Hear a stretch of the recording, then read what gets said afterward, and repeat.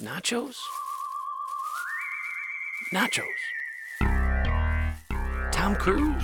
Am I still all by myself? This fucking virus sucks. Here comes the spooky!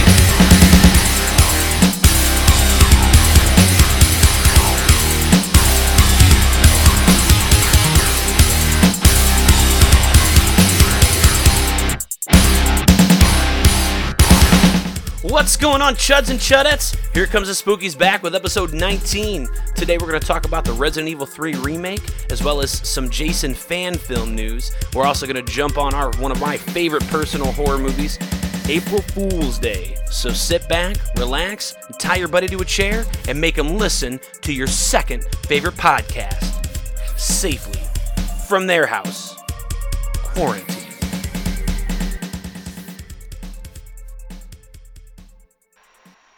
All right, we're back, episode 19. I'm Cincinnati Jeff, and with me always is my co-host, Nachos McGueroff. Nachos, how you doing, buddy?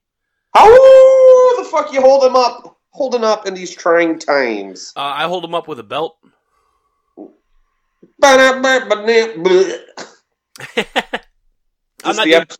this the episode where we're really going to try this time? I don't think so. I'm not doing too bad, man. COVID-19 is everywhere, which is, it's awful, right? And bad things happen all over the place. But for me, I don't really have to, gussy myself up for you to come over. But, when I don't shower for a couple days and then, I walk by the mirror, I have to do, a double take, Jesus, is that me? I haven't seen myself. Oh! When we Skype video chat and hang out, I can see myself, constantly, and I'm are my eyes really that far apart? I look like Admiral Akbar. You look like a fetal alcohol syndrome fucking fish, dude.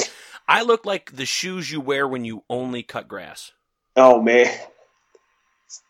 I won't even tell you about those shoes because they're soaked in cat piss. So, we are doing April Fool's Day. Before we get started, we got a couple of talking points here in the news.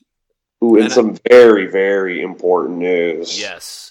First up is the Resident Evil remake. Drops this week on April 3rd. Really looking forward to it. I've got my copy. I'm a couple hours in. I don't believe the campaign's super long. I think people have been saying it takes 6 to 8 hours to beat. That's, I'd say, a little short on the Resident Evil side of things, but I remember when the original Resident Evil 3 Nemesis came out. OG3. It was pretty short as well compared to the other ones that had already been out. No, I straight up blew through that shit. And that was their thing, because it was originally a side story, right? The real Resident Evil 3 is Code Veronica, which is super long. Yeah, they were gonna. You know what? We tackled this in our Resident Evil episode. If any of our listeners out there haven't listened to it, what the fuck are you doing? Right. So go check that out. Also, we've got some Jason fan film news here. So Jason Rising from Red Crow Films dropped a sneak peek of their upcoming Friday the 13th fan film on their YouTube channel. You can check it out. It's the opening of the movie. Also, we spoke with Vincent DeSanti earlier tonight and got an interview with him. He wrote, acted, and directed in another Friday the 13th fan film that we've talked about before, Never Hike Alone. We've got that episode in the queue. We're going to review that upcoming in a few weeks. So definitely That's right, loser. You hear that? We're practically best friends with Jason Voorhees. Right? We had a really good conversation. That guy likes Godzilla. Fucking A. We like Godzilla. Right? Yeah, we're practically frat brothers. I mean, I'm going to be in his wedding, so cool. Also, during the COVID-19 pandemic, The Who is still conducting their normal research, and it turns out that the color purple can now make children between 11 and 11 and a half homosexuals. So if you're out there and you're 11 or 11 and a half, avoid the color purple unless you want to be a homosexual. Not that there's anything wrong with that, but just letting you know. So you're trying to tell me the 1987 movie The Color Purple with fucking Oprah Winfrey can turn gay? I'll have to give it a watch. April Fools! Oh, got you fuckers! No, the Jason thing's real. We're practically best friends now. So. That is real. The Color Purple thing is not. If It Bleeds, a new collection of 4 novellas I always liked that word. From horror master Stephen King is heading to bookshelves slightly earlier than originally slated, bumping the release date from May to late April. So, I like all things horror, and I'm a big horror book fan as well, right? Kind of cut my teeth on Goosebumps like a lot of people did. Those corners are sharp, man. Yeah, when you chew on them.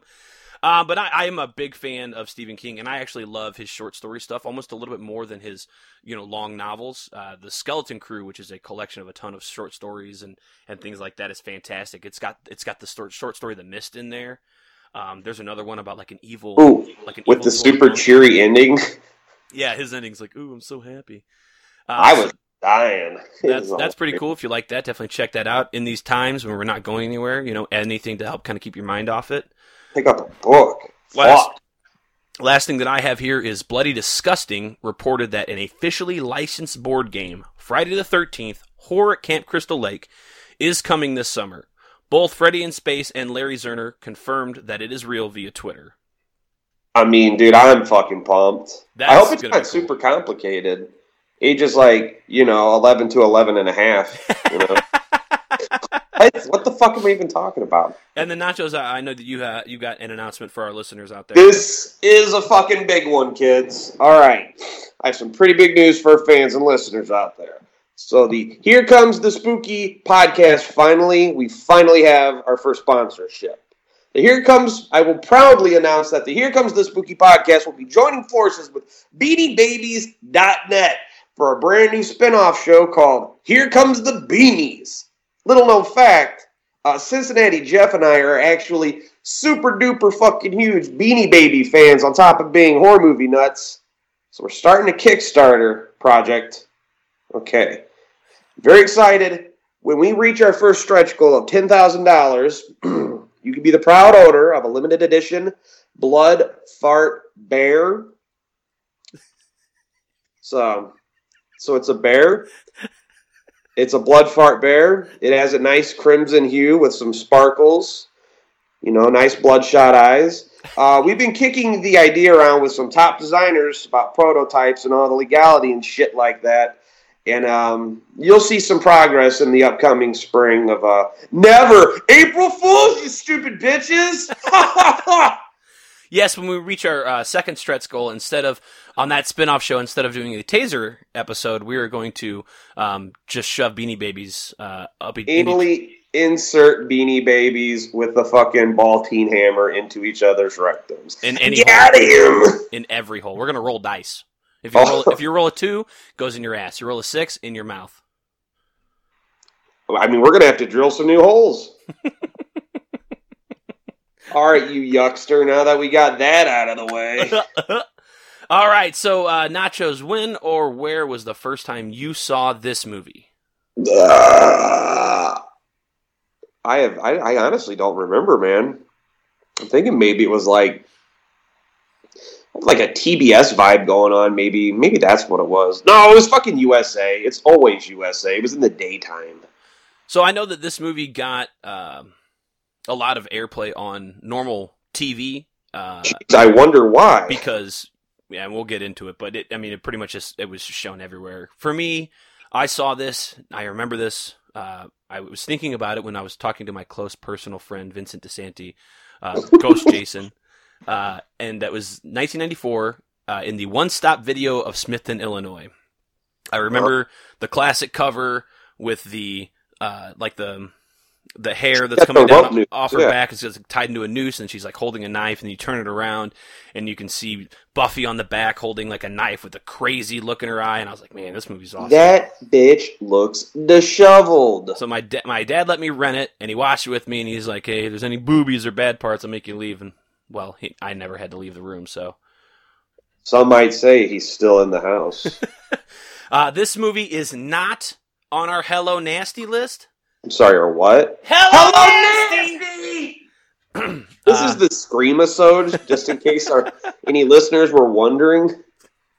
So, directed by Fred Walton. He actually has some pretty solid horror movie credits for director. What'd he do? He directed the original When a Stranger Calls. No shit. Which is really fun, and I actually liked the remake, which I think came out in 07, 06, somewhere. 06, 07, yeah, with that fucking built-in atrium in the house. Yeah, he did the sequel, When a Stranger Calls Back, which was and the third movie, When You Star 69 a Motherfucker. When a Stranger Gets Caller ID. And then he directed The Rosary Murders, which is kind of a thriller horror movie. It's like a serial killer who goes around and kills a bunch of people and leaves rosaries. Like, he kills, like, nuns and shit like that. Okay. It's not bad. It's definitely not bad. So I might have to check that out, actually. Are you ready to meet our casualties? No, first I need to take a big mouthful of this beer. Hit it. All right, let's do this. All right. So, there's a pretty big cast here for, like, the Friends and stuff like that. Probably one of the biggest ones that we've ever seen in a horror movie outside of, like, I would say Friday the 13th Part 2 with all the cast and crew. Ever. So we've got Jay Baker, who plays Harvey. Really nothing of note in his portfolio. Deborah Foreman, who plays Muffy and Buffy. She was in Waxwork, Destroyer, oh, shit, she was. And one of Nacho's favorite movies, Grizzly 2, Revenge. Grizzly 2, the concert, bud. It's also called Grizzly 2, Revenge. It's also called, they need to fucking quit fucking around and, like, put that movie out. I know it's like a half-complete movie. That movie needs to happen. It's a giant killer grizzly bear at a fucking concert. I think, like, not Clu Gallagher. Maybe Clu Gallagher is in it. Mick Garris? Probably. Yeah, I think he directed it, actually. And that guy directs everything. Dude, he directs my life. No wonder it's so shitty. Ooh, I got sad there. We've also got... I'm sorry, you got anything else? George Clooney. I think George Clooney's in it. Oh, he is in Grizzly 2. He is. I think that's his first movie. Attack of the Killer Tomatoes.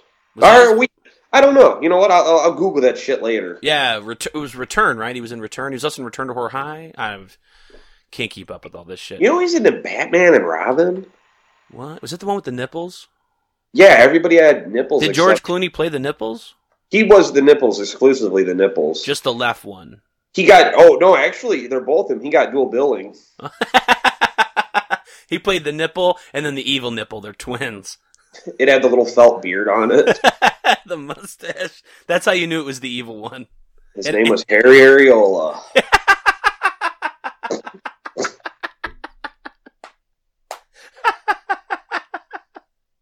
That titty got hurt. What? Drink more beer? Okay. I love that shit.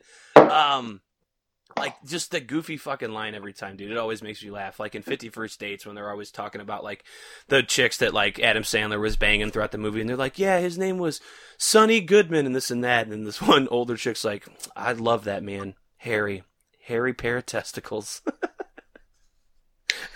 That sounds like some top shelf Adam Sandler writing right there. I'm still cracking up about it. That's some fucking Ace Ventura shit, dude. I love it. Bring me Billy Madison or die. My 50 First Dates was good. So we've also got another Deborah Goodrich. She plays Nikki. We've got Lee. Which one was Nikki? Was she kind of the uppity chick? The hot blonde uppity chick with gotcha. Boobs. Lee Pizzant, who plays Nan. Oh, fuck Nan. Yeah, the one with the stick up her ass. Ken Olant, who played Rob, he was in Leprechaun and one of my favorite fucking movies of all time, Summer School. Yeah, was he the fucking stripper dude? Yes, he was the stripper in Summer School. And I mean, that movie, it's not necessarily a horror movie, but man, it's got one of the fucking goriest scenes probably in any movie from the 80s. I love that fucking classroom scene, dude, where they fucking walk, like the substitute walks in and everybody's just dead, and the vice principal is like, "This is bullshit." That's so cool. Yeah, do that today. See what happens. We've also got Griffin O'Neill, who played Skip. He was in Wraith, Assault of the Killer Bimbos, Soulmates, and Ghoulies Go to College. I fucking love Ghoulies 3. We've got Clayton Rohner, who plays Chaz. He was also in Destroyer with Deborah Foreman. He was in I, Madman, Nightwish, The Relic, Sometimes They Come Back for More, and The Human Centipede 3. Oh, no shit. Did you ever see Destroyer? Yes. That's the prison one where it's... Yeah, Yeah, it's him and fucking old girl who plays Muffy. Mm-hmm. That was kind of like Shocker meets Prison. It is a little bit, for sure.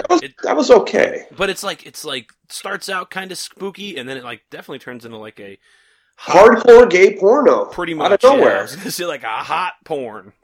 I mean, full on penetration.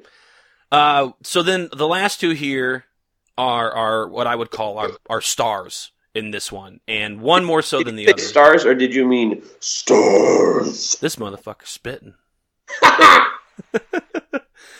We have Amy Steele. Yay! She plays Kit. Everybody knows Amy Steele. If you don't, go kill yourself. She's my boo. She go outside and get COVID. She is Friday the... You go have a fucking old lady sneeze in your asshole. She plays Ginny in Friday the 13th Part 2. And she's the best. Yeah, she's one of my favorite heroines in the Friday the 13th franchise. She's a little ragamuffin. And she's a lot of fun in this too, but not as much fun as Thomas F. Wilson, who plays Arch. Yay! You guys might know him as Biff, Griff, Buford Mad Dog Tannen in the Back to the fucking Future franchise. Right. He's also in Camp Nowhere. Holy shit. He voices Detective Matt Bluestone in the Gargoyles TV show. Are you fucking kidding me? Nah, man, for real. When you listen and you're like, that voice sounds familiar. Are you serious like a Big Mac heart attack right now with this shit? I am. That's beautiful. This guy does tons of voiceover work. He's got a huge, bulge in his pants. He ain't afraid to show you. A body of work. And a lot of it is voiceover acting stuff. He was also the coach in Freaks and Geeks, which had just a ton of people in it. Freaks and Geeks. It's got hey man, do you Seth think Rogen and all those people? Sorry, do you think he voiced Biff Tannen in the Back to the Future cartoon show? He did. That's beautiful, man. He did, and I believe he came back and voiced him in the the Vigigame. Yeah, so it's not not the one on Nintendo. It was one that came out maybe 8 years ago. It's like it was like a Telltale game. Yeah, it's like a Leisure Suit Larry kind of game. You kind of point and click. Because they had fucking Michael J. Fox show up, and like when he talks, it sounds like he's remixed, and you're like, no, that's terrible. You can't. He's a beloved treasure. He does poke fun at his Parkinson's. He had a TV show on NBC where he was like called All Shook Up. He's a bartender. No, it was. He's a dishwasher. He was.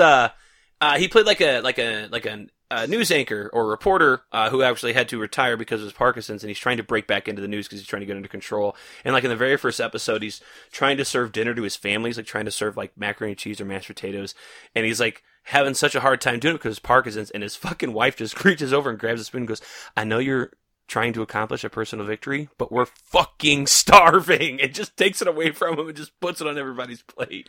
Man, there's a savage episode of Curb Your Enthusiasm where like fucking Michael J. Fox moves upstairs from Larry David. It's like him just trying to walk in shit. You know, it's Larry because he's a fucking dickhead. He's like, "What are you doing up there?" He's like, "I'm just trying to live my life, Larry." Fuck. Or something like that. I don't know. Anyway. He's a good sport about it, and I love Michael J. Fox for sure. He'll always be my Teen Wolf. Oh, absolutely. Way better than Teen Wolf 2. I think COVID-19 is better than fucking Teen Wolf 2. The movie was released in March of 1986, which was a pretty good year for horror movies, for sure. We had The Fly, the Cronenberg one, not the original one from the 50s, but the Cronenberg with Goldblum. Critters, Night of the Creeps. Night of the Critters. Maximum Overdrive. Who made who? Chopping Mall. Friday the 13th, Part VI. Ah, yes. Henry, Portrait of a Serial Killer. A family film. One of our favorites, Deadly Friend. Texas Chainsaw Massacre 2. Dog Will Hunt. Poltergeist 2. Psycho 3. I don't remember Psycho 3 so much. I always get that confused. I'm pretty sure that's the one where he calls into the radio show where Anthony, what's his name?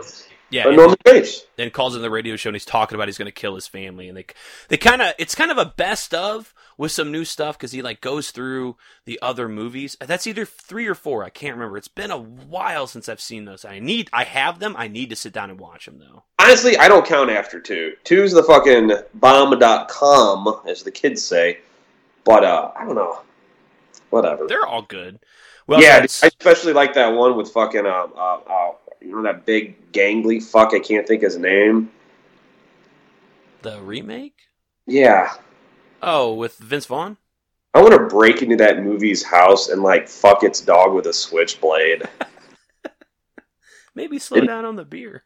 You're so violent. That's not the beer. That's just me, baby. Last one's here. It also came out with Slaughter High, Terror Vision, Sorority House Massacre, and I don't know if you'd call this a horror movie. I would call it a horror movie, but it's a musical. Little Shop of Horrors with Rick Moranis and Steve Martin and everybody.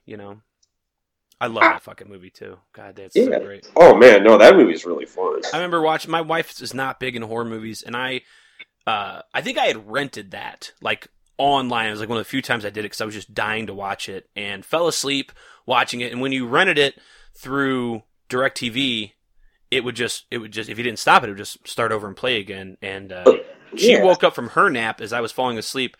And of course, you've got the three ladies who are always singing in the background. She's like, "What are you watching?" She's trying to pay attention. I was like, "Little Shop of Horrors," and I explained the plot. So she actually sat through it a second time, even though she came in halfway through because she was like, "This is pretty fucking good." And I'm like, "I know, I only like good shit." So not a quartet, the trio of the singing gals. I'm pretty sure one of them is Tisha Campbell from Martin, and then her buddy. She is. That you are correct. That is Pam one of them too? Campbell. I don't think so. Who's the one Martin always dogging on? You dog-faced bitch, and then he pulls his gun out and sexually assaults Tisha Campbell. That really happened? Yeah, that is not an April Fool's. No, dead serious. Martin used to walk around with a fucking gun just to be a weirdo and creep people out. Yeah, but Shanae was funny, so he got away with it. I'm an original player from the Himalayas. All right. How to watch? You can watch this movie on VHS, Betamax, If you've got one of those, you fucking tape heads. Laserdisc.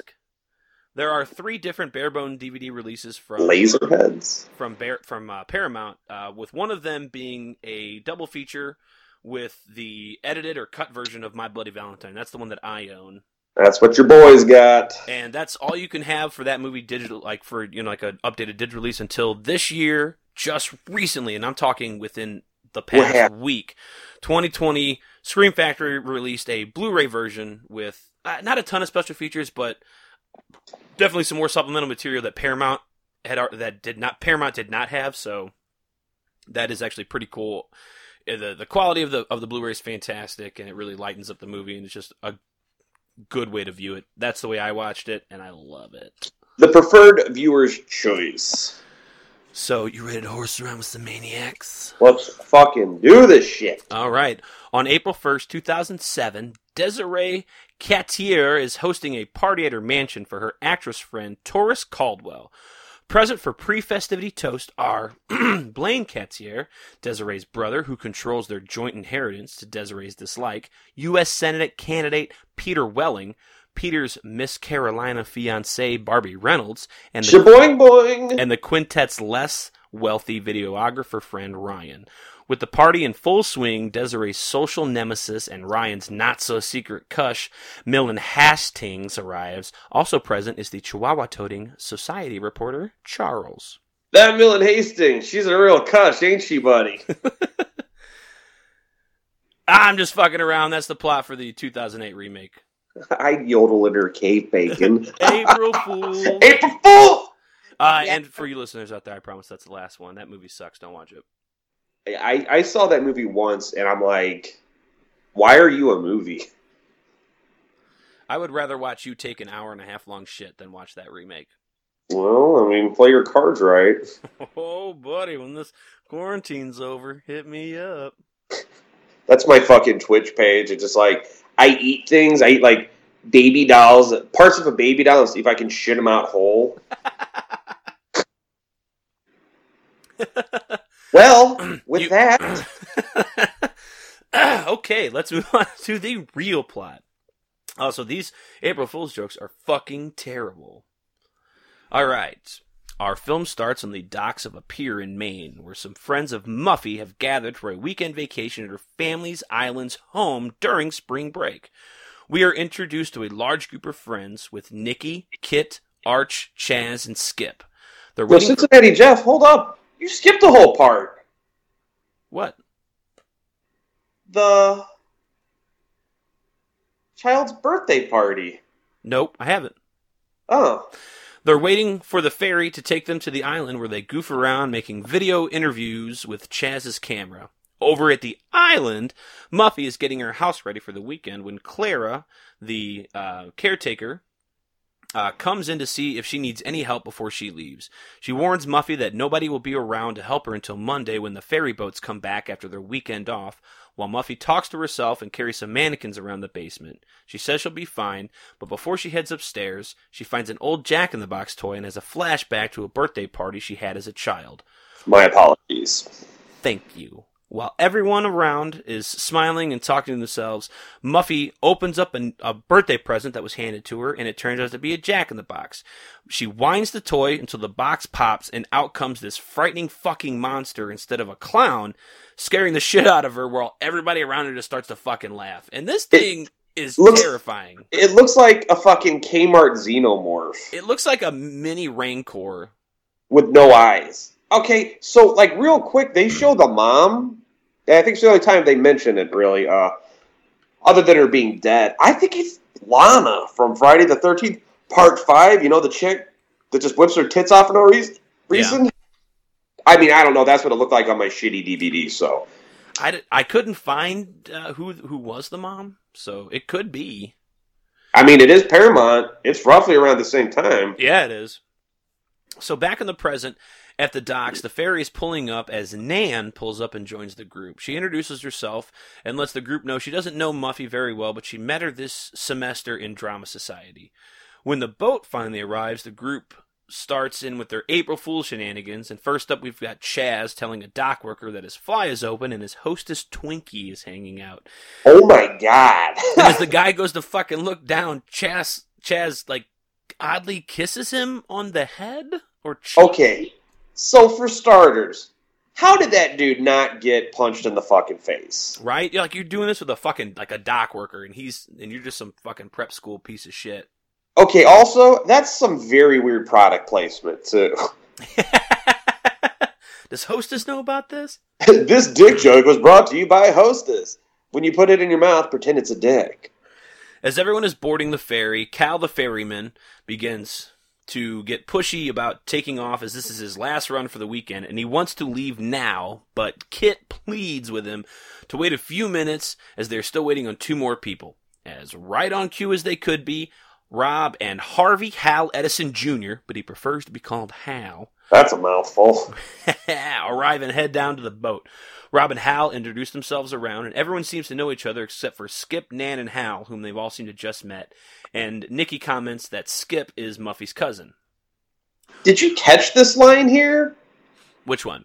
I think it's Hal. He walks up and he leans over to the dock where he's like, Springsteen, still the boss! Yeah! What the fuck is that? I guess it's because maybe it was the way he was dressed, or it's just like the working man's outfit. I don't know. Clearly, that is a joke that does not apply to our demographic. I was alive at this time, but not old enough to get that.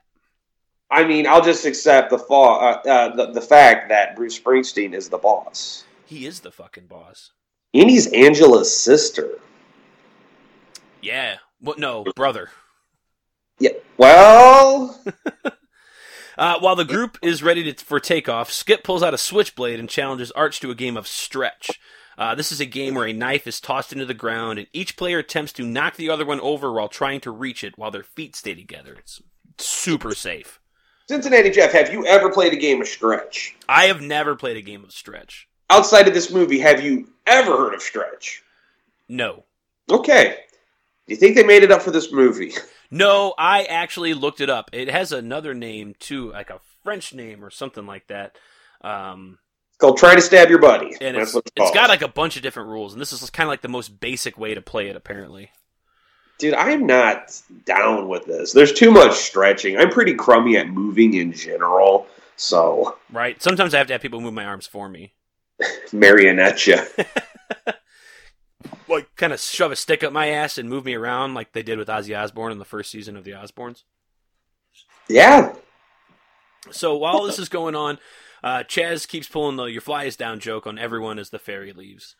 And while crossing the island, the gang starts to hang out together and get to know each other a little bit. For those that are new, we have some awkward conversation between Hal and Nikki, and Chaz and Nan. So Hal is talking about wanting to work for Muffy's dad in the future and like in finance, and then he asks what Muffy is short for, and they have like this weird back and forth. He's like, Muffin or Muff Child, and then Nikki's like, Muff Dive.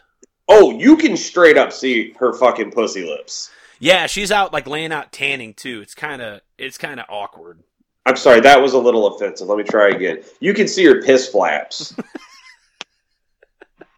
can see her fucking south mouth. And then Chaz is talking to Nan. She's reading. I forget what she's reading. It's Paradise Lost by Milton. That's right, yeah, and she's talking about how nobody really is required reading anymore, and it's a lost art for this classic. And Chaz says that he's reading Treasure Island, but he flips it over and it's a goddamn porno mag. I hate Nan. She's like just this uppity fucking hipster chick. Not really. She's just a stick in the mud. She sucks. And then that's the most hipster shit ever. Like, she's super uptight.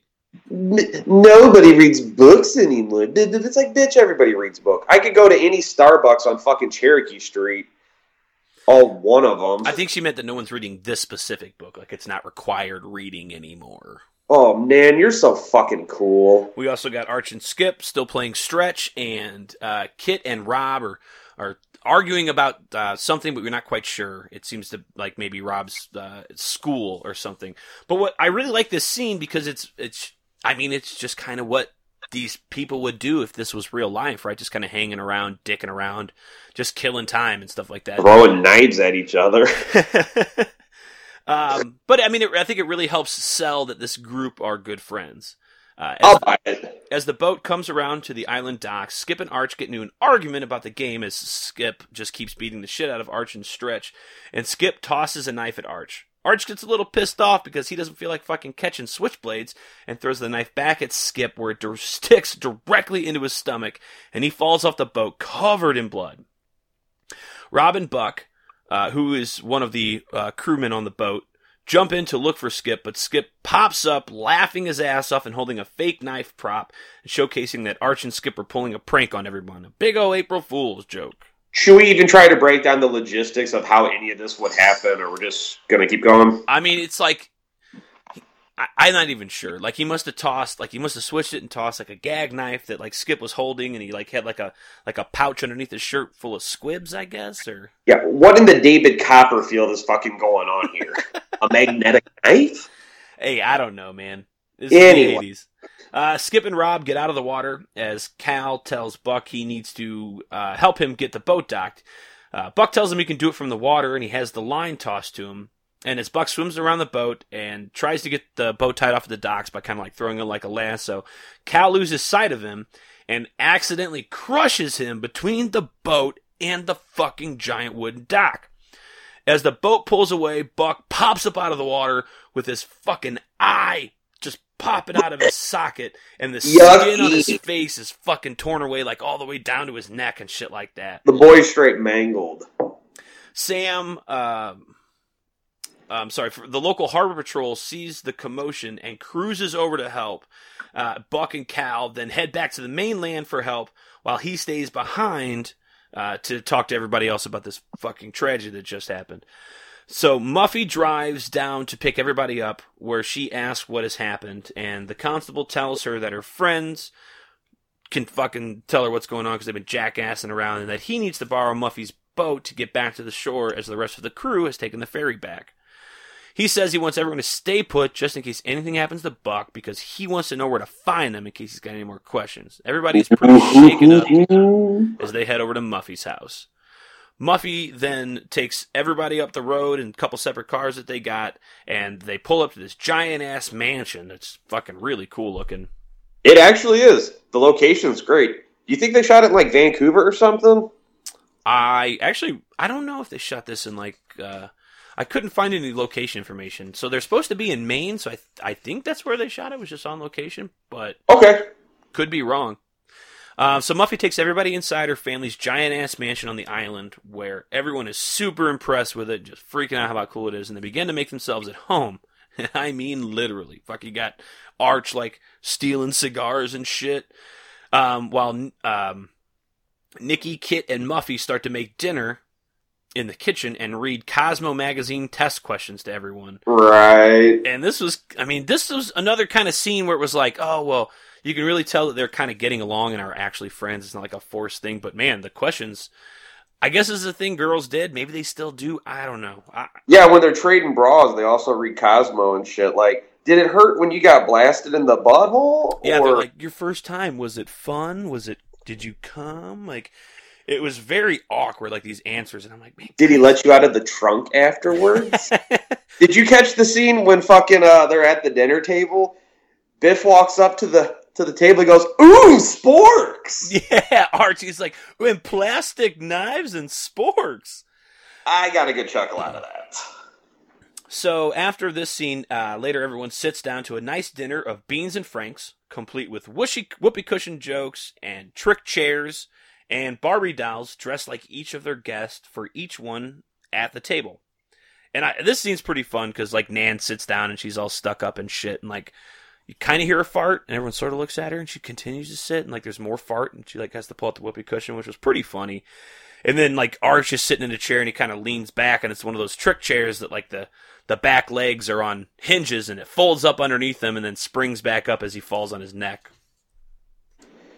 Although it was pretty funny. Oh, yeah, I mean, hey, anytime somebody falls over the chair, it's good. During the meal, the gang starts to talk about what they want to do after college, while Muffy prepares some champagne for everyone. Nan makes a toast about friendship, and Muffy reciprocates with an even better toast, which gets a really shitty look from Nan. Ooh! As everyone begins to drink, they realize that they were given fake glasses that fucking spill everywhere, as she claims April Fools. Now I'm going to bring it back a second here. This line of dialogue that is a Chip, right? That's Biff Tannen. I don't know why I didn't bother writing.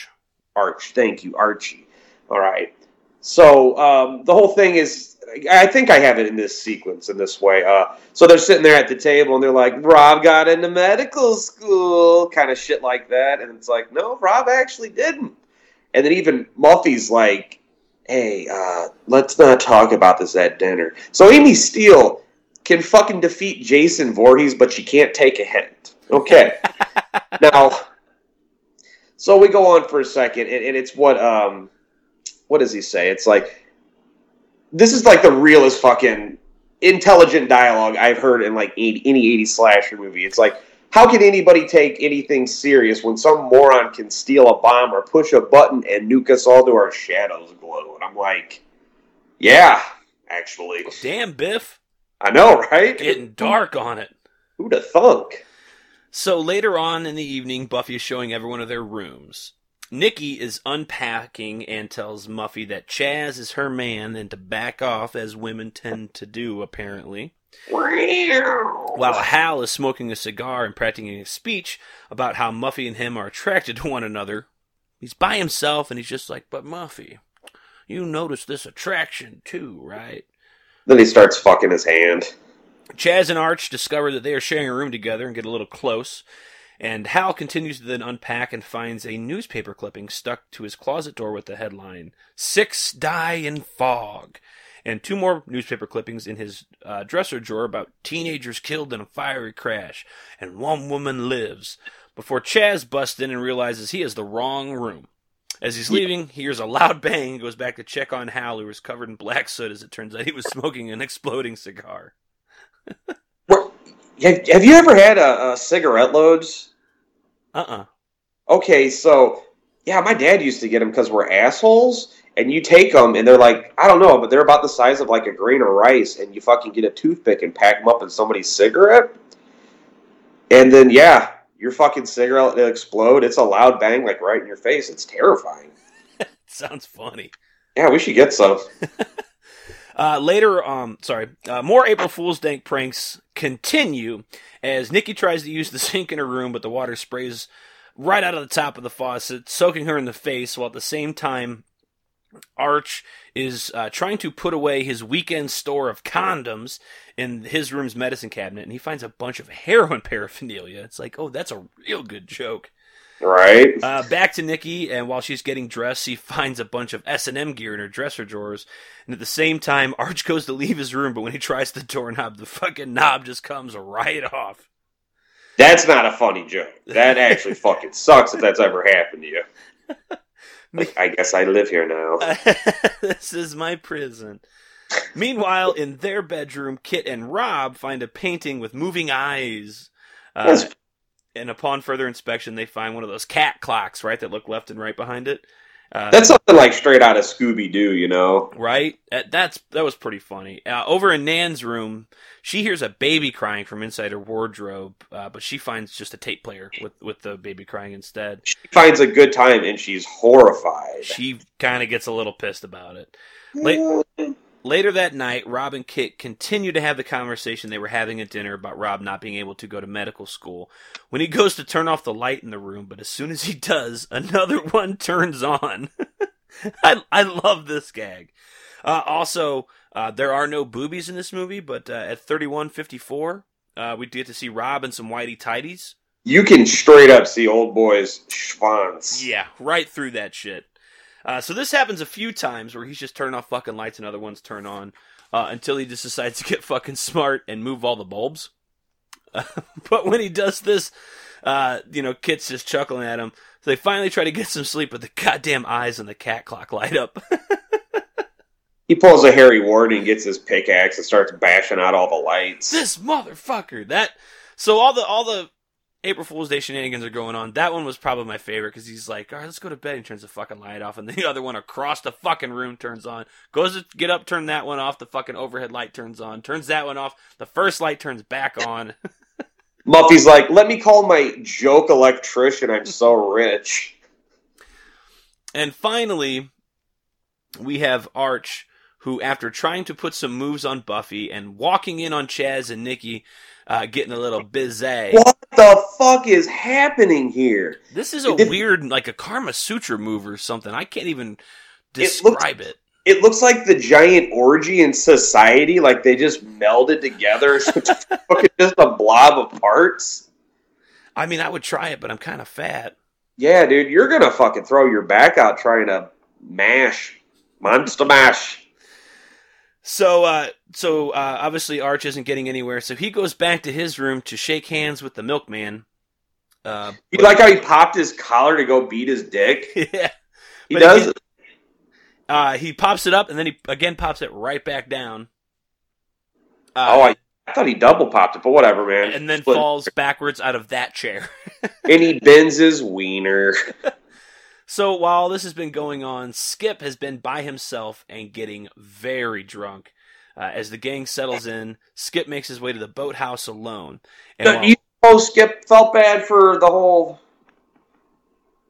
dude smashing his face thing? You think that's what it was? They don't really go into detail about shit like that. So he has a couple one-off lines when they first meet about how he's not part of like the rich side of the family, or is like, Daddy's love. That's right. And then I think he talks to Nan about it a little bit too, and he's like, you see him drinking whiskey before dinner, like just straight from the bottle. Oh, you don't? I call it my pre-meal whiskey. So, I mean, I guess maybe that's it, or it could be that he just, blinded the guy on the boat too. You know what it was? He was having a good time, and he started talking to Nan, and she's like, you should probably kill yourself. You should kill yourself. Way to go, Nan. Damn. If I don't feel bad enough about Buck, now I really feel like I'm fucking going to do it. Right? So while he's walking around in the dark inside the boathouse, he is grabbed from behind and killed off screen. Oh, no, you missed it. You missed the best part. The cat jump scare. Oh, yeah. Hit me with it. Yeah, apparently Skip hasn't seen anything called a 1980s fucking horror movie and knows you don't do any of that shit. So this is the beginning of a theme that we will see throughout this movie where folks are just straight killed off screen. In the morning, everyone is starting off their day as Muffy goes downstairs to cook some breakfast and begin to act a little fucking weird. The people kind of start walking in and she's like, oh my, I'm such a mess. And like weirdly goes back upstairs and like basically like elbows fucking Arch on the way. Get the fuck out of the way. She like reacted like some kind of abused Shih Tzu or something. She's like, whoa, whoa, and just fucking leaves her cooking mess and just runs upstairs. Right? So those eggs are gonna burn now. Right? Oh, where's your fucking maid, huh? Just so you know, Muffy, you're gonna fucking burn the eggs. So later on, we got everybody kind of hanging out and dicking around. Arch starts to ask where Skip is while the gang's playing soccer, but no one seems to know.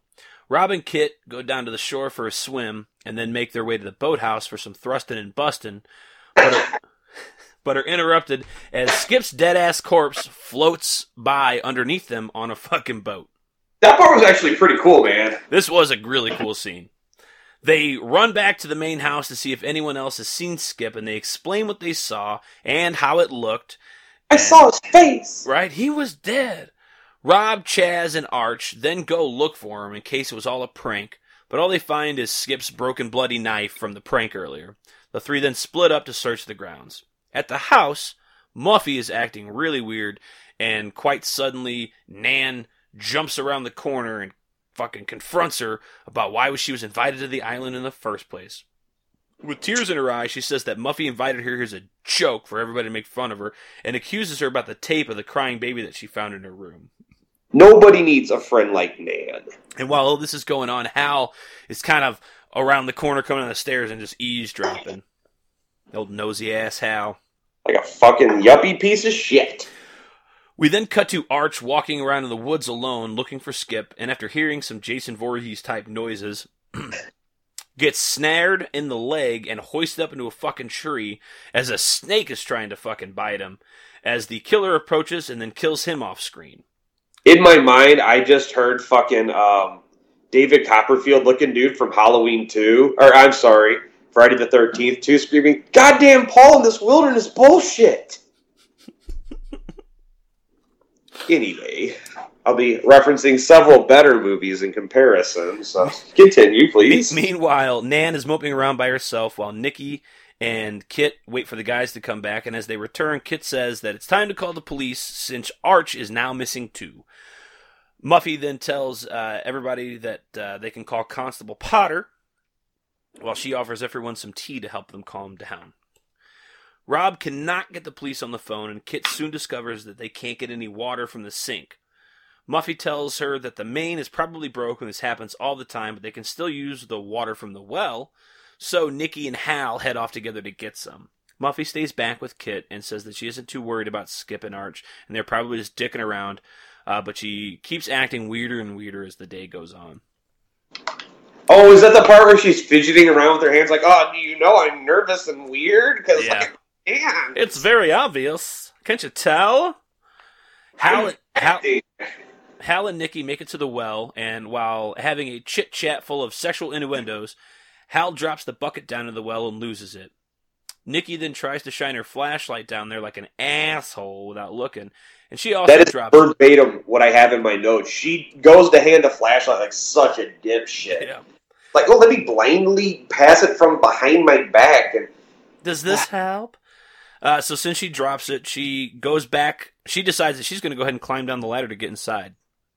As she's making her way down, one of the rungs breaks loose and Nikki falls to the bottom of the well and finds Arch and Skip's severed heads floating down there before trying to climb back up. As she's freaking out, the ladder breaks even further, and as Nikki falls back into the well, she also finds Nan's dead body with her throat slit. Hal climbs down in the well and is able to finally pull Nikki out, and they head back to the house. Oh no, not Nan. Dang. Oh no. She was so young and beautiful. She was so young and beautiful. Kit tries to calm Nikki down with a sage advice that they will all be okay since everyone who has died was outside, and since they are inside, they'll be fine. Fucking flawless. Everyone else starts to think that this is happening because of what happened on the boat with Buck and Chaz, and insists that that what happened with Buck, and Chaz insists that this was just an accident. Muffy then brings Nikki a glass of water, and she retreats back faster than one of Harvey Weinstein's ex-girlfriends, But Muffy assures her that it's fucking Perrier, and she's got nothing to worry about. It's not well water. Hal then asks Muffy where she keeps her guns, and she explains that they don't have any guns in the house. Biff Tainer rips the sleeves off his shirt and goes, "Right here, baby!" Well, he would if he could see, but he's missing his head. Oh, that'll happen. Constable Potter finally calls the house, and Rob tries to explain what's been happening with his friends and who he thinks might be behind it. Potter says this is impossible since everyone is still at the hospital and hasn't left.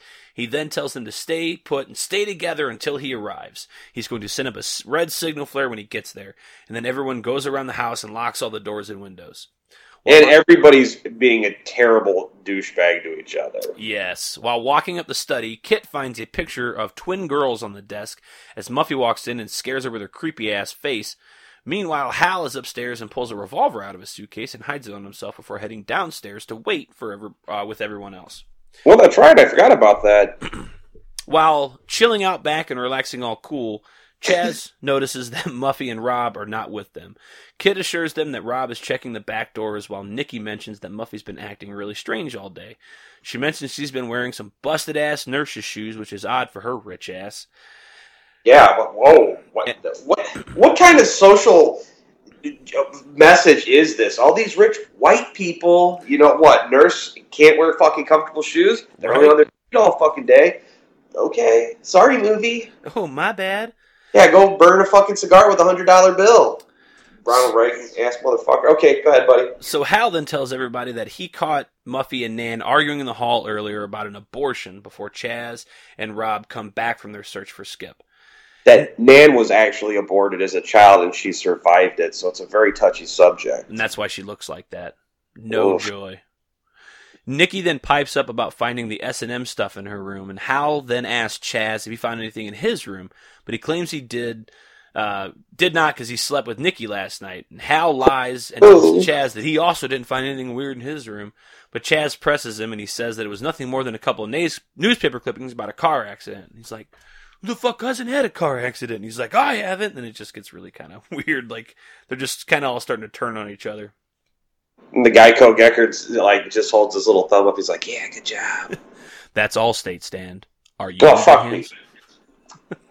Well, I obviously don't know my insurance mascots. I apologize. Wonderful custom rates, non-threatening black spokesperson. That's Allstate stand. He's got a great voice. He does. He sounds like Tony Todd. But nicer. Yeah, like, not like I'm going to murder you in your sleep. Like if Tony Todd could audibly make a hug come out, that's what that dude sounds like. The sound of a hug.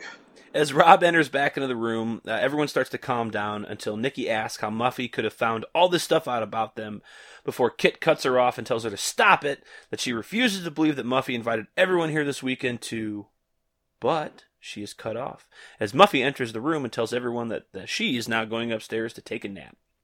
Rob tells her this is not such a good idea, but she says that she'll be fine, and it's her house, and, well... I can do whatever the fuck I want. Right? Nikki then follows suit and says they are all getting on each other's nerves as Hal tells everyone to stay within shouting distance before everyone makes like bananas and splits. Muffy heads to her room and locks the door. Chaz and Nikki go off alone. Rob heads to the attic with Kit to see if he can better spot Constable Potter, and Hal, being the brave hero he is, says he will keep an eye out on the stairs. Cool. Appreciate it. Thanks, buddy. Upstairs, Nikki and Chaz have a fight as Nikki wants to get the fuck out of Dodge. Chaz then puts on one of the S&M masks and tries to cheer her up, but she throws Chaz down onto the bed, throwing a big fit, and leaves the room. When she comes back, she finds Chaz just as he left him, but now he is dead.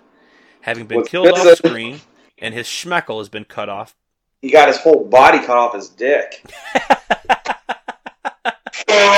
Because that's what he was in the end. Just a dick. There's this dick-shaped hole in you, Chaz. What happened?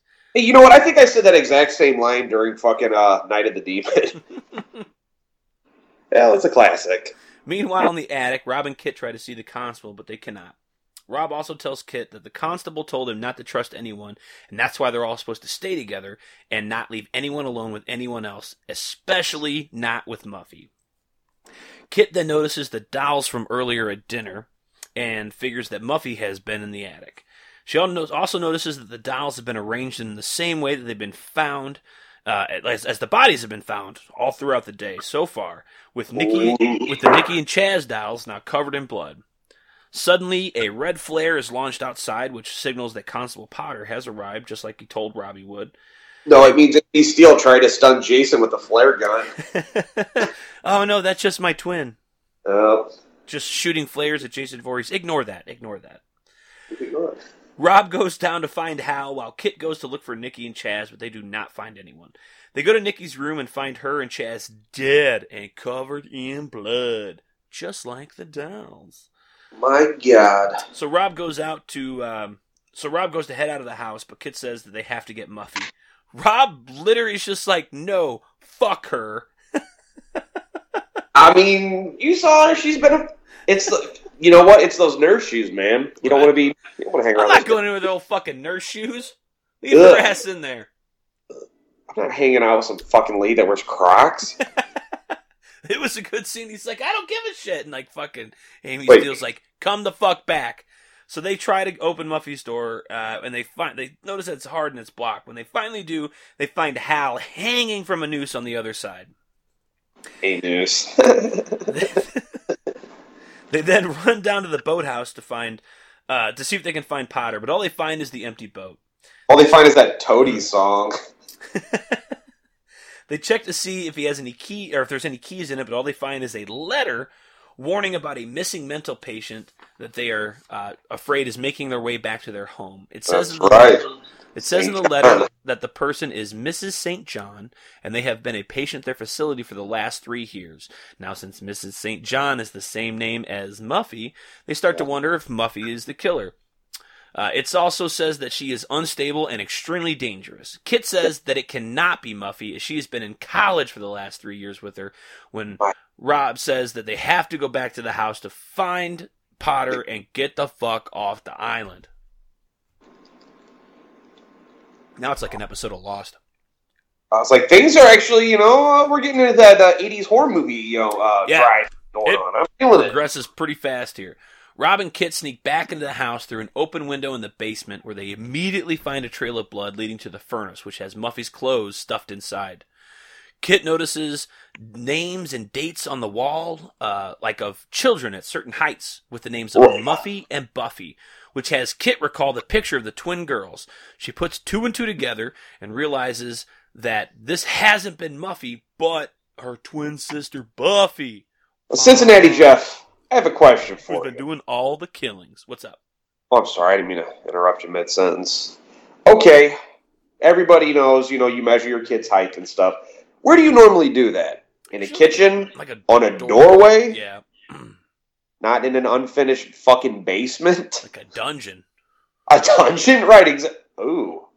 Well, I mean, these uppity Maine white people, with their crabs and lobsters and shit, probably didn't want to deface the whitewash of the walls, so they're like, we'll do it downstairs on the stonework. Well, no one will notice it while we're hosting Sunday brunch. Next to the fucking slave quarters, no doubt. Gee. They then notice a set of eyes behind the same painting from their bedroom, and as they fucking move it, they discover Muffy's severed head hanging there. Buffy then slams the window shut from behind and nails it, forcing the two to run upstairs into the house. Buffy then tries to get them through the back kitchen door while they are trying to look for the boat keys, but Rob somehow gets locked in the pantry. This was always kind of weird. Like, he gets knocked in there and the door locks behind him, as Buffy then breaks in and chases Kit with a big-ass kitchen knife and a smile. It's a classic Hufflepuff move. Okay, there's my obligatory Harry Potter joke. As Buffy chases Kit through the dining room, Kit forces her way Kit tries to force her to drop the knife and tell her that she doesn't need to do this, as she's just getting these crazy fucking looks from Buffy. She's really selling it here as this psycho killer. It is a solid fucking scene. And she is terrifying looking as Kit forces her way into the living room through the doors, only to realize that all her fucking friends are sitting around and shooting the shit. And the twist. Nikki and Nan are reading a magazine. Chaz is building a house of cards. Arch and Skip are yucking it up while Hal enjoys a drink. Even Constable Potter, Buck, and Hal the Ferryman are hanging around, but no one looks up at Kit. Buffy is still standing behind her with a kitchen knife and a crazy look when Kit starts to piece together what's going on. Buffy then shows her that the knife that she was holding was a prof knife the entire time, as everyone looks and starts to laugh. Meanwhile, and this is... God, I love this scene.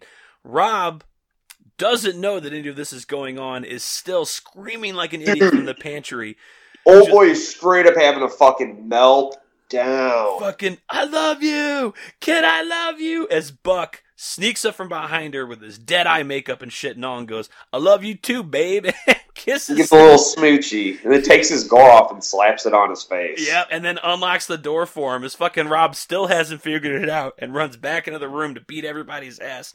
And in the living room, everyone yells, April Fools! As Rob enters the room, and Muffy/Buffy starts to thank everyone for playing along and explains what has been going on. All right, before we get to this big the reveal, I swear to God, if any of my friends ever pulled a fucking stunt like this, they would have to identify you by your dental records. You know? And Muffy is very fucking lucky. Amy Steele defeated Jason. She's 110-pound soaking wet brunette, you know? She's lucky she didn't fucking crush a chair over her head or fucking stab her or Lord knows what with any, gardening implement out in the shed kind of thing. Right. No, right. You ain't wrong. You ain't wrong. So Muffy tells Rob that her and Kit were the best, and they figured out everything on their own. They found the clues and all this shit. Muffy then tells everyone that this was all a script, and in 1 month's time, she gets the house as part of her inheritance from her mom dying, but she has to show her father that she can afford all the taxes and expenses on the house on her own. So Muffy decided to turn it into a country inn, but with a twist. One that specializes in a once-in-a-lifetime whodunit weekend, and she needed a rehearsal. I'd be like, Muffy, that's fucking great, but you better cut me a paycheck for all that shit you just pulled off. Right? For my fucking time and goddamn fucking, mental anguish. Yeah, yeah, exactly. She then explains that the boat crew and even Constable Potter were in on it from the beginning, but all the guests were not, until they were killed off. Everyone had to cooperate to make it seem real or it wouldn't have worked. So she lets them in on the fact that she does have a twin, but it's not Buffy, it's actually Skip. It was Angela the whole time! Oh my god! She was a boy the whole time! Let's not call the cops or anything, but...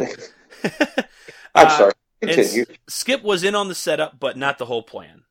Buck then reveals himself to actually be a effects makeup artist who supplied the heads and all that whatnot. And Constable Potter is actually Buffy's uncle, Frank St. John. Which is, they got this funny scene where he's like, this is my uncle, Frank St. John from Wall Street. And fucking Hal's like, hey, how you doing? My name's Harold. Always the opportunist. Fucking yuppies, dude. And then only Cal the Ferryman was actually who he said he was. He wasn't a hired actor. He actually runs the ferry, but he was in on it the whole time. Muffy then apologizes about some of the fake clues in the bedrooms being taken a little too seriously, such as Nan's crying baby and things like that. I don't know, Muffy. If you're doing all this extensive research on everything, maybe, check with your friends. Oh, you don't want to be offended because you had an abortion? Cool, I won't, do the whole baby thing. Right. Well, because, you think about it, Hal had the articles about the car crash. Teenagers dying in the car crash. You're, waiting for some sort of big reveal from that. Nothing comes of it. So that probably didn't have anything to do with his past. He just finishes his glass of scotch. He's like, no, I totally killed those kids. I'm fine with it. Nikki is obviously very into fucking. I'm don't think she's an S&M queen. I could be wrong, but that one also seemed maybe a little bit more on the nose, but not quite. And then those are the only two mean ones. Like Arch found heroin. That's just awkward. And then you've got fucking Hal's exploding cigar as well, which was funny. And then Kit and Rob fucking getting the light bulb things. Those are pretty funny.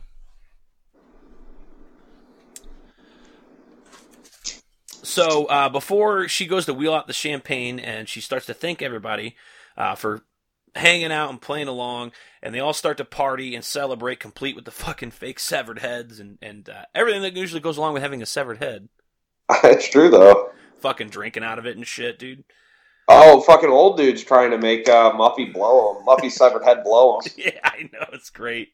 I mean, I would try that, right? Dead serious. I'd do it too, man. My go move. In a heartbeat. So later on, Muffy, in the night, Muffy is drunkenly staggering her way back into her bedroom as everybody's done and the party's winded down, and she's chugging some champagne.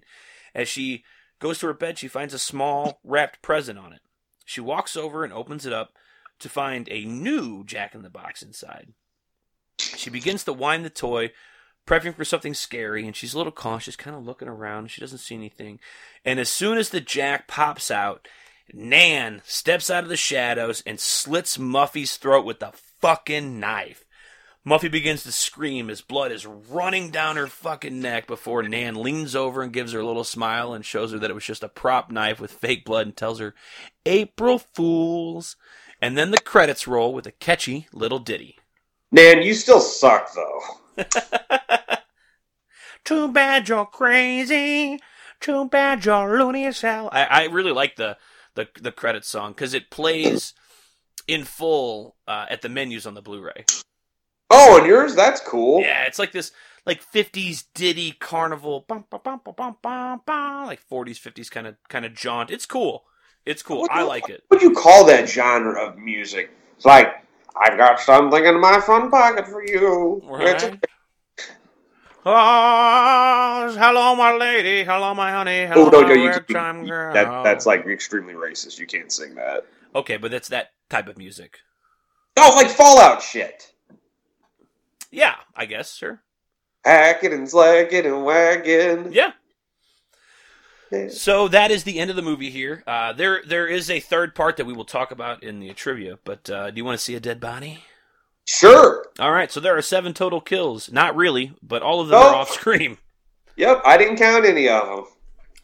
Yeah, so this is our first one where we have 0 deaths, but we still have a kill count technically because they are killed, sort of. We've got Skip, who was decapitated by Buffy.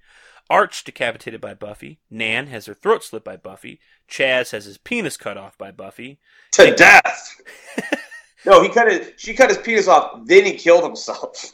Nikki stabbed to death by Buffy. Harvey, or Hal, hung by a rope by Buffy. And then Muffy, decapitated by Buffy. And that's really all we got. For favorite kills, I don't have one. But I do love the scene with Buck, right? With the gore in the eye. But how about you?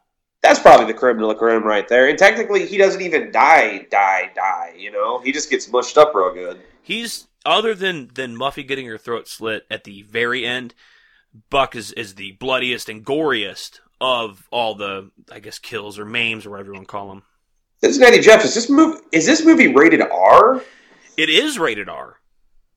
For what possible reason? All the nudity?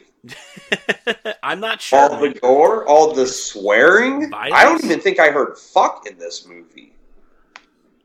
I honestly don't know. You ready for some stuff you should know, though? Hit me, dog. So, just like we discussed, due to the film being light on violence, it received frequent airings on late-night television where it gained a large cult following. What was that?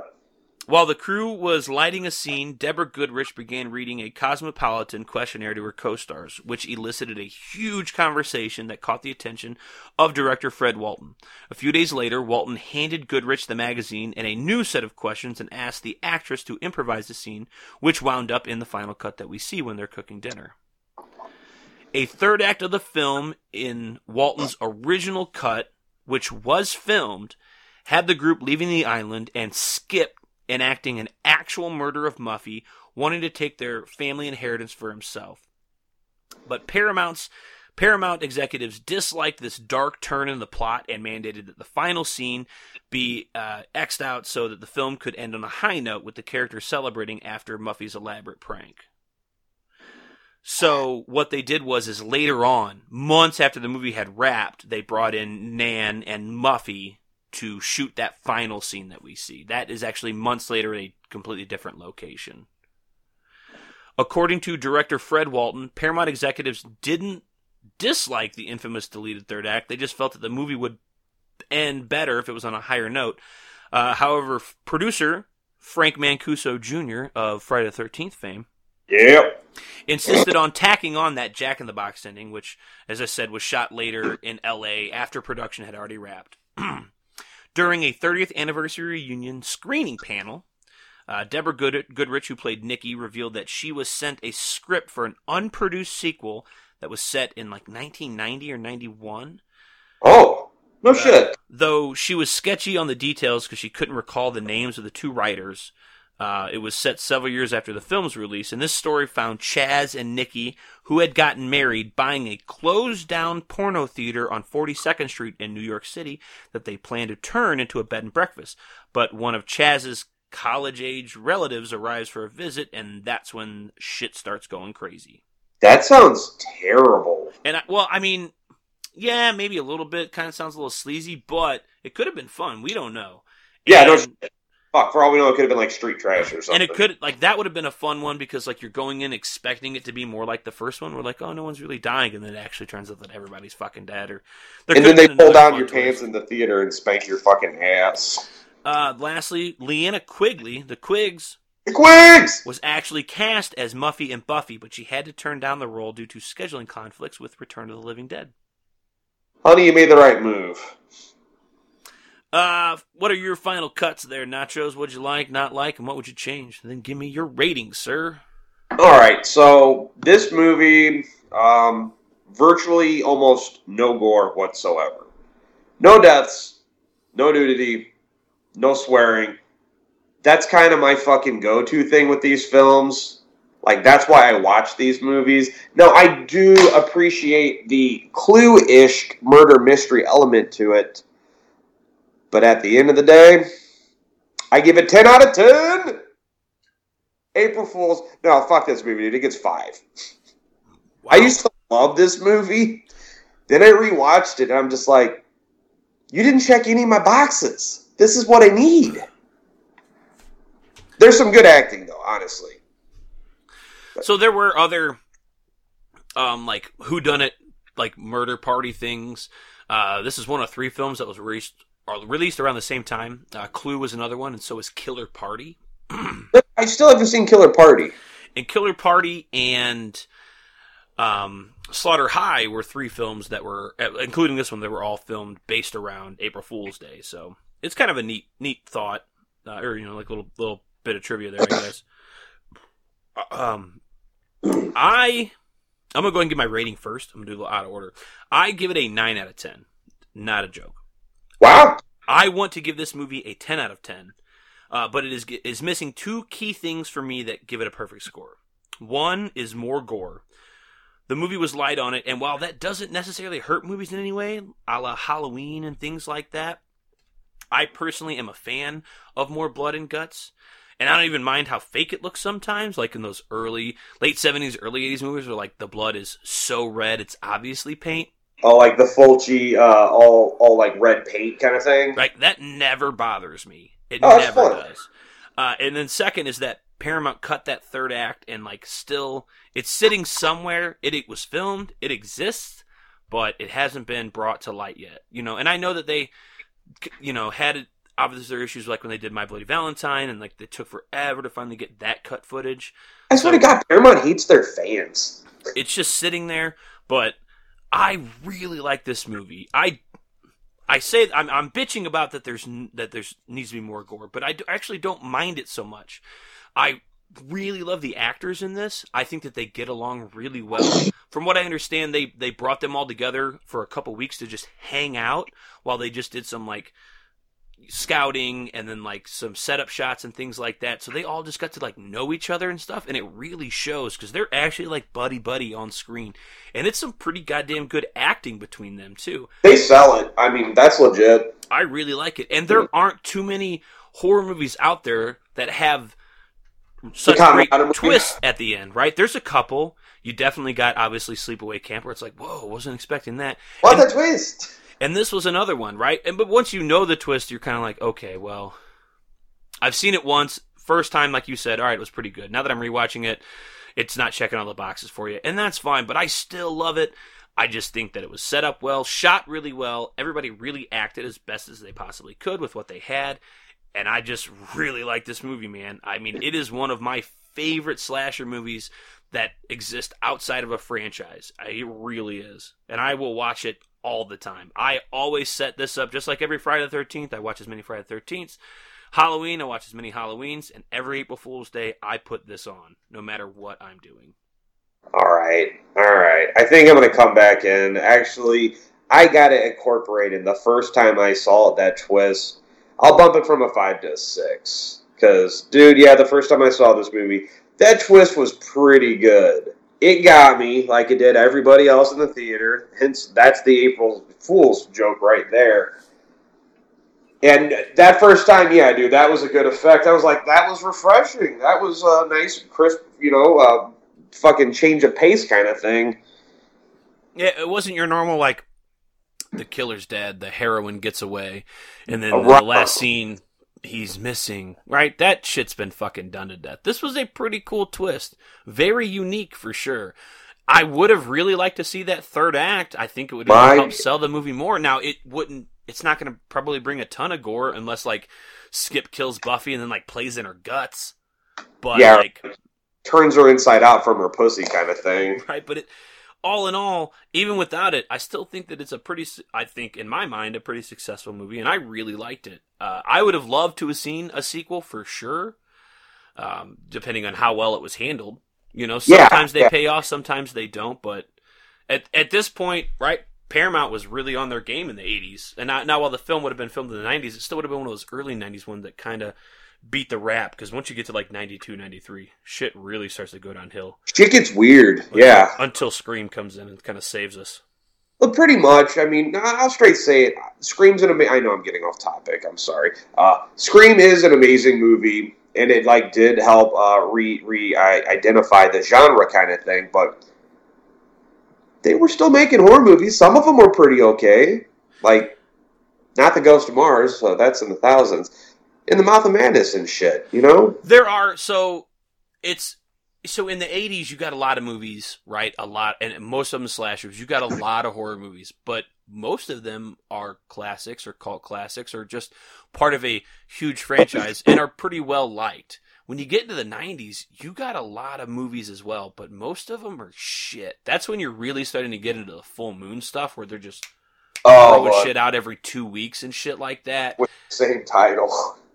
And just like really weird movies that just, I don't even know how they got made. So, they were. I like me some weird horror movies. I mean, I do too, but there's just a lot of low budget, no good stuff in there too. Until Scream came along and really revitalized the slasher. I mean, that's your bread and butter. I mean, don't get me wrong. I like a good possession movie, a good haunted house movie, things like that. Sure, but there's just something about a guy holding a knife that's just really cool, and I just love that. And in that early 90s stuff, it was very lacking for sure.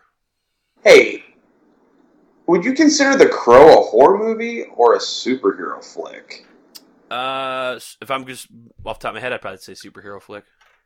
Yeah, I'm going to say superhero flick, but it really does side more with a horror movie. It does. I mean, Spawn does too. But I would say the movies themselves aren't. Like, the comics definitely really aligned themselves with it, with the satanic stuff, and then with the Crow comics, J.R. Barr, that stuff is like crazy violent. That's like Frank Miller Sin City violent kind of shit. And the movie definitely toned it down and kind of brought more of a superhero vibe to it too.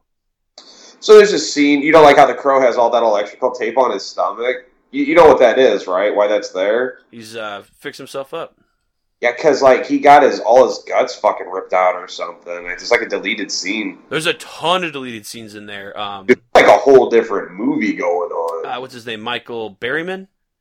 Yeah, Michael Berryman. You got it. He plays basically like the Ghost Rider. Yeah. Essentially what it is. He's like a skeleton cowboy. They filmed it. There's a book. I have a book with like pictures and production stills and stuff like that. And there's a ton of there's a whole chapter devoted to just his character who was in the comics and things like that, and what he looked like, and it looks great. And they cut the whole thing. I'm a big Crow fan. That's one of those movies though that a lot of people just like love to jump on, along with like Nightmare Before Christmas and things like that. And it just like Harley Quinn fans who are just they want to beat you over the fucking head with it. And I'm like, dude, stop ruining it for me. But do you know when the last time I watched The Crow was? Early 2000s? 2005. See, I was going to say early 2000s. That counts. Like, I remember... We are not even talking about April Fool's Day anymore. Nah, but, we're...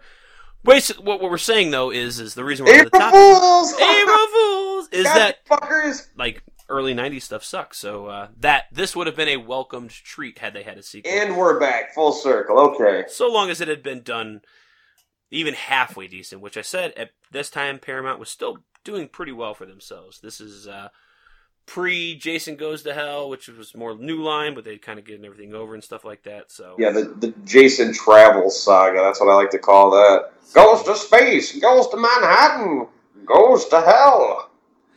Coming up in our next episode, what are we doing, buddy? So we usually drop a little hint. This time, I'm just going to go straight into it. It's my birthday weekend. And here on the Here Comes the Spooky podcast, the host who's having a birthday gets to just choose whichever movie they want, doesn't matter what it is. And for me, I am going with the classic 1999 Scooby-Doo on Zombie Island. Fuck yeah! I love this fucking movie. This is one of these movies where when Nachos and I were already like fucking really good friends with each other for years, and then one of us just brought it up casually while we're just fucking drinking about Scooby-Doo and finding out like, oh, you're a Scooby-Doo fan? Well, yeah, that makes fucking sense. And then one of us, I don't even remember who, was like, you saw Scooby-Doo on Zombie Island? And the other one was like, fuck yeah, dude, that movie fucking rocks. And that just cements your friendship even further. Like, yes, so... That's what we're doing. It cements your friendship even further. Makes it sticky. So we're doing our first ever cartoon episode. Hey, Scooby-Doo, that's horror shit. So it still counts, too. Lie to my fucking face and tell me that old Scooby-Doo episodes aren't proto-horror movies for kids. Dude, I can't. And I love Scooby-Doo. They have the same amount of deaths as April Fool's Day. So there you go. I'm not salty. What? You ain't wrong. So that's all I got, buddy. You got anything else before we kind of wrap it up? Oh, I got a game. No, I don't. April Fools. April Fools, fucking 3 days ago. Alrighty, so thanks everybody for listening. As always, check us out. Thanks, guys. You can find us on Instagram at Here Comes the Spooky, at Facebook and Twitter at Here Comes Spooky. You can email us at herecomesthespooky@gmail.com. Let us know how we're doing, what you like, what you don't like. We'd love to hear from people. We'd love to get suggestions and things like that. We're always running with new ideas. Anything you guys got. We love criticism as well. We'd love to fuel the fire. And as we've stated before, during the COVID-19, we're telling everybody, hey, while you can, if you can, stay inside. Just be safe, be smart. This is obviously affecting us as well from a tech standpoint, so we're having to do these things via Skype, so our podcast might not sound as up to quality as they normally would. But it sounds better than yours. It's definitely as good as your second favorite podcast should be. Right. Also, check us out on BeanieBaby.net and our new podcast, Here Comes the Beanies. I think we'll have a couple episodes up, relatively never. So, cool. All right. So, thanks everybody for listening. And remember, stay spooky!